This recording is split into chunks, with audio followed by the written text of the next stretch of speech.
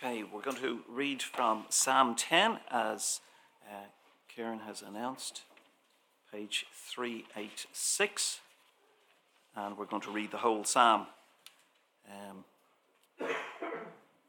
So Psalm 10.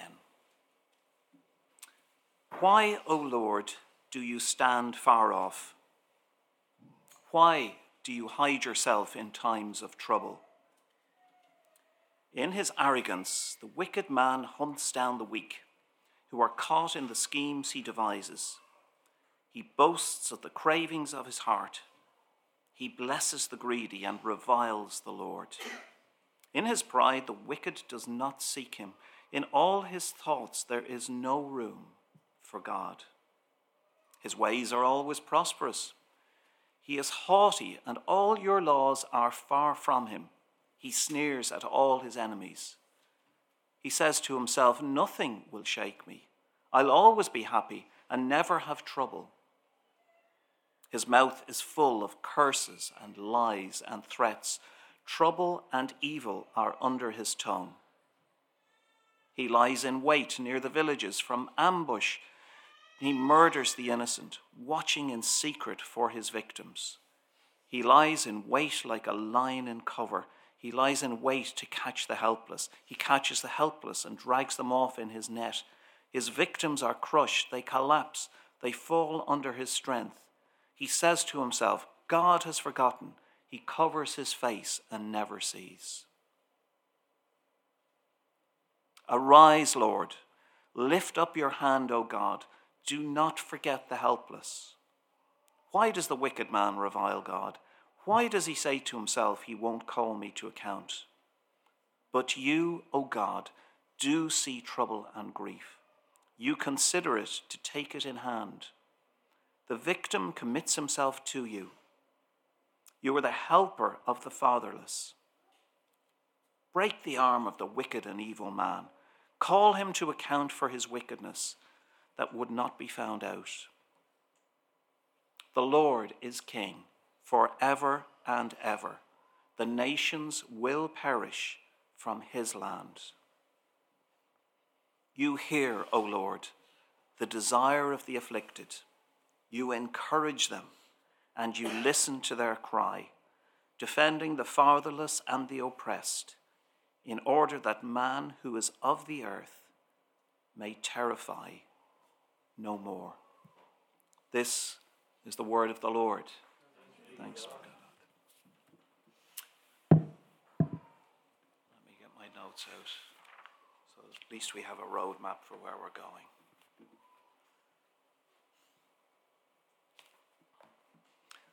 Once again, I do just want to thank Kieran for the invitation to come and to be with you. And I think I've come on a very good Sunday. Maybe every Sunday is a very good Sunday, but I think the joy of last weekend's away certainly seems to be permeating even to somebody like me who's just coming to visit this morning. So it's a joy to be with you. Now, this morning, in many ways, I've picked up in many ways there's contrasts. There's joy at the weekend away. There's joy at how God is at work in your lives. And yet also I'm bringing news of Christians, brothers and sisters, who are not having it easy. There's light and there's darkness, and both are present throughout our lives and throughout the Word of God, and throughout this psalm as well. The title of the few thoughts that I want us to just think about for the next while, it's a very simple title but a very deep title, and the title is Where is God? Where is God? Every year when we're preparing the Lent Prayer Project, I have to write a page for the magazine, kind of just introducing it and trying to put it into context, trying to, for somebody who picks it up, trying to get the idea of what's the point of praying, will God answer our prayers, things like that. So in many ways this sermon began when I was on the search for a verse to hang over this project for this particular year. And it was interesting, the Bible reading that you chose right at the very start from 2 Corinthians, there's one or two verses in there that we have used as a very good title to hang over the yearly project. But this year, we decided on a verse from the very end of Psalm 10, verse 17, which says, "You hear, O Lord, the desire of the afflicted, you encourage them, and you listen to their cry." But the psalm begins in a very different place. David, at the beginning of the psalm, was troubled. There's no two ways about it. And I would think everybody in this room who was singing with hearts full of joy, both on your weekend away and here this morning, I don't believe any of you has not had a time when your heart has been troubled, whether it be about health, whether it be about family, whether it be about work, whether it be about money. We all have times when we are troubled. And we all, I think, if we are honest, have times when we wonder, where is God? This is where David begins. And it brings out big questions that can't be addressed in a few minutes, or can't be adequately and fully addressed in a few minutes this morning. Questions like, why do innocent people suffer? On the other side of that, why do wicked people prosper? And then the question maybe that might trouble us more than any other one, which is, why does God seem to do nothing? So, big questions. I'm going to just see what we can do, and as we look through this psalm, as we journey with David through this psalm, see what we can learn. The first 11 verses, in many ways, are summed up with the very first few words of the psalm. Why, Lord, do you stand far off? Now, the first thing to note, really, is that David cries out to God. It's very raw, it's very deep, it's not full of religious words. Why, O Lord, do you stand far off? And, you know, it's a great encouragement. The Psalms are a wonderful part of the Bible. Every human emotion is there.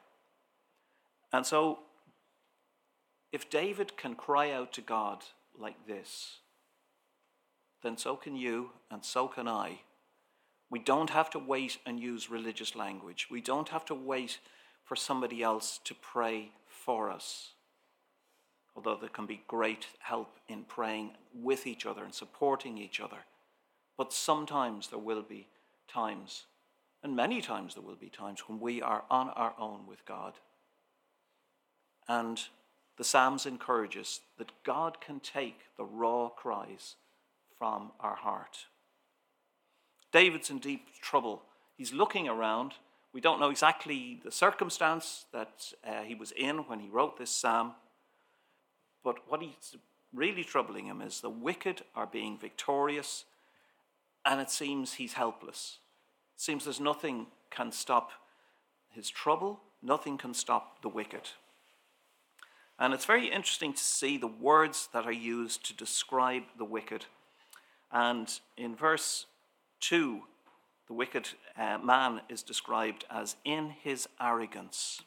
And really it all begins with that. Pride and arrogance are the beginning of so many troubles. It's described as hunting the weak, described as boasting and greedy and reviling God in verse 3. And really the key to it, the end of verse 4, is in all his thoughts there is no room for God. In all his thoughts there is no room for God. And, you know, some of the verses in this psalm have echoes in the situation of the prisoners that I just outlined to you just a few minutes ago. Gebre Medin in Eritrea, Asif Parvez in Pakistan, they're there because of opposition from governments, lies and threats from enemies. There's talk, as the psalm goes on, of the righteous being ambushed. And in India today, almost every Sunday, there are churches meeting in rural parts of India, and they're ambushed by Hindu extremists who just want the area to be for Hindus only. They want Christians out of the way. Every Sunday. In Nigeria, you're probably familiar, in the Middle Belt region in particular, Christian communities being attacked at the dead of night by armed Muslim militants who just want to clear Christians out of the area.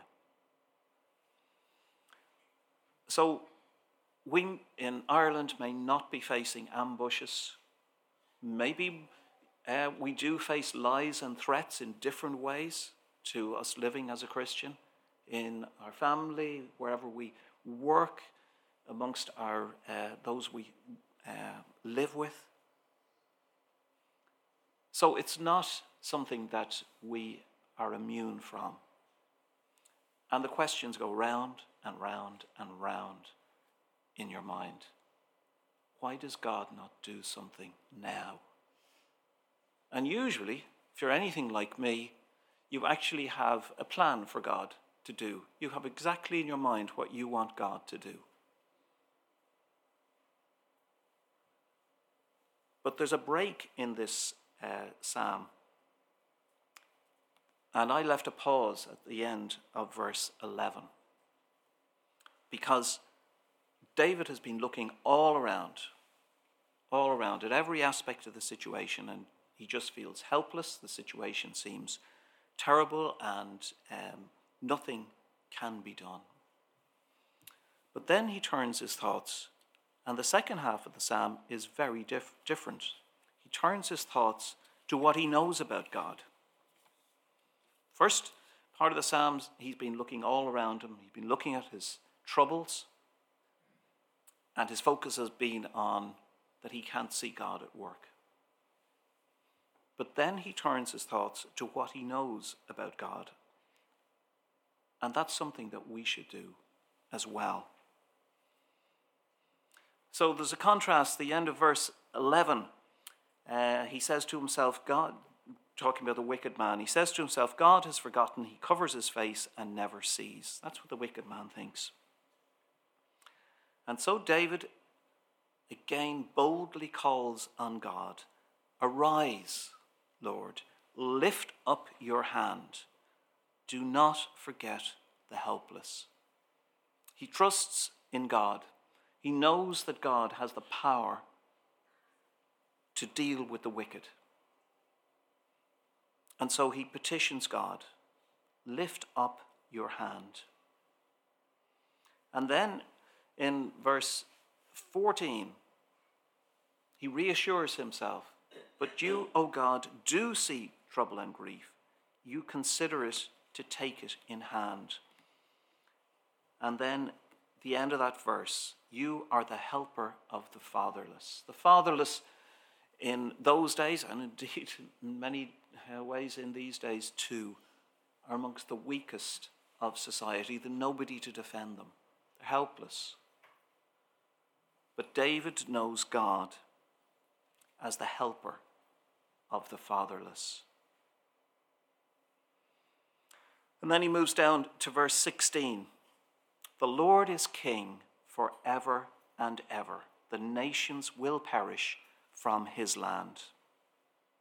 The Lord is king forever and ever. David finds rest in that truth, and so can we. It's ever comforting. It's secure.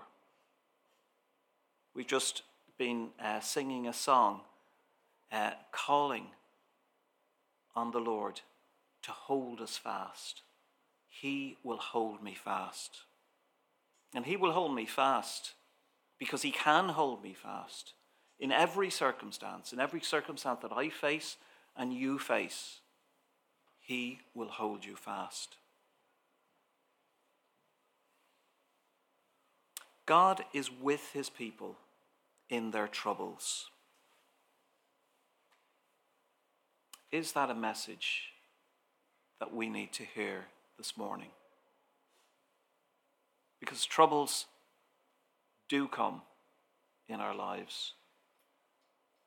I always wonder whenever I'm up speaking in a church and look around at a sea of faces, and many are looking happy, many are looking warm and cheerful and friendly and encouraging, and I just wonder what's going on in everybody's life. But experience tells me that there are many troubles in each of our lives that we have to deal with. But this psalm and the whole scripture tells us that God is with us in our troubles. And you know what? It's sometimes easier to say amen to that when you're going through a good time.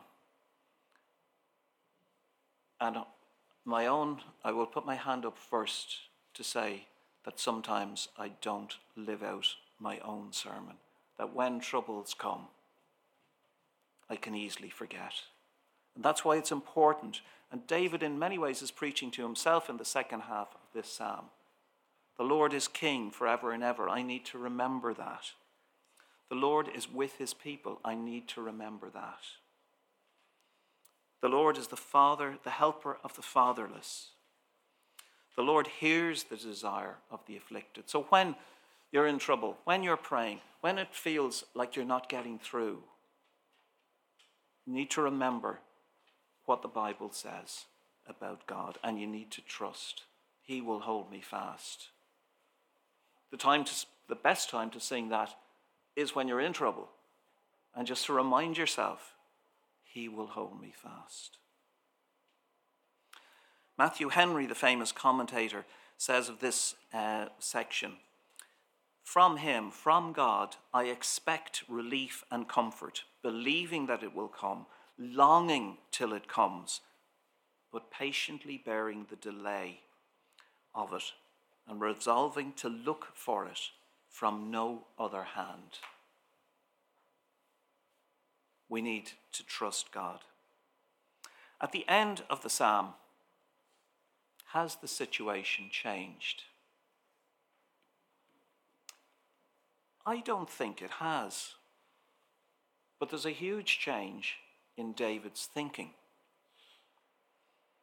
And I think that's something that maybe we need to take on board as well. Sometimes what we need is a change in our attitude, a change in our heart.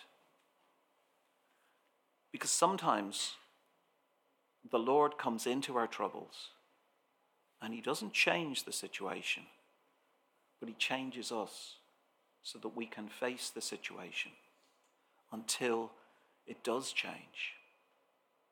I cannot imagine what it's like to be going through what Sarah and Hamayun and Gebremedin and Asif and Pastor Howe and Ipumya are going through. I often feel deeply unworthy to be speaking, as it were, on their behalf. So I'm not saying that troubles are light and are to be glossed over, and you may be going through terrible troubles. And I'm not saying this morning, don't worry, everything will be all right. That's not what I'm saying. What I'm saying this morning is that the Lord is king forever and ever. What I'm saying this morning is that the Lord hears your desires of your heart when you're afflicted. What I'm saying this morning is that the Lord will encourage you and the Lord listens to you. That's the message to take away from Psalm 10 this morning. David starts with a troubled and a fearful heart. He ends with confidence in God. Confidence in the God who is the Almighty, everlasting King, the caring Father who listens to his children, and the God who defends the weak and the oppressed. This is our God, too, who is with us always. I finish with a story. Story is of a prisoner from Eritrea. It's a story from a few years back. The prisoner's name was Helen Berhane. Helen was a gospel singer in Eritrea. She was thrown in prison because she wouldn't stop gospel singing. She'd become popular with young people in Eritrea, and the government didn't like it. Eritrea is a poor country. Eritrea did not have enough prisons to accommodate all the people that President Afwerki wanted put in prison. So they came up with a stopgap solution. And that was to use metal shipping containers as prisons, and just to throw people into them. Helen was one of those. She suffered greatly because she was beaten by prison guards. No kind of control, no proper regulations. At one stage, she was beaten so badly that it was thought she was going to die. So she was allowed, she was basically taken and put in a hospital and abandoned. She recovered from that. She managed to get out of Eritrea. Many in Ireland were praying for her. When she got out of Eritrea, through a long story, she was able to come to Ireland. And she came and she spoke at a conference. And as I said earlier, so often I feel unworthy to be representing people like that. She spoke and she sang, and then I asked a few questions, and I still can remember asking the following question. I said to her, in front of the people at the conference, Helen, during those times when you were in the shipping container, when you were getting beaten, did you ever doubt God? Because there was a way out for Helen from that situation. That way out was she could sign a document that would say she would give up gospel singing. So I said to her, did you ever doubt God, and did you ever consider signing that paper? Well, this woman who I'd got to know, who we were delighted to have in Ireland, who we were great friends with, and so on, she stared at me. Do most of you know the phrase stared daggers? Maybe with this more something in Ireland. It means you kind of look through you. I look at Kieran, because otherwise you never invite me back if I look at any of your congregation. You just stare intently. See the look on my face?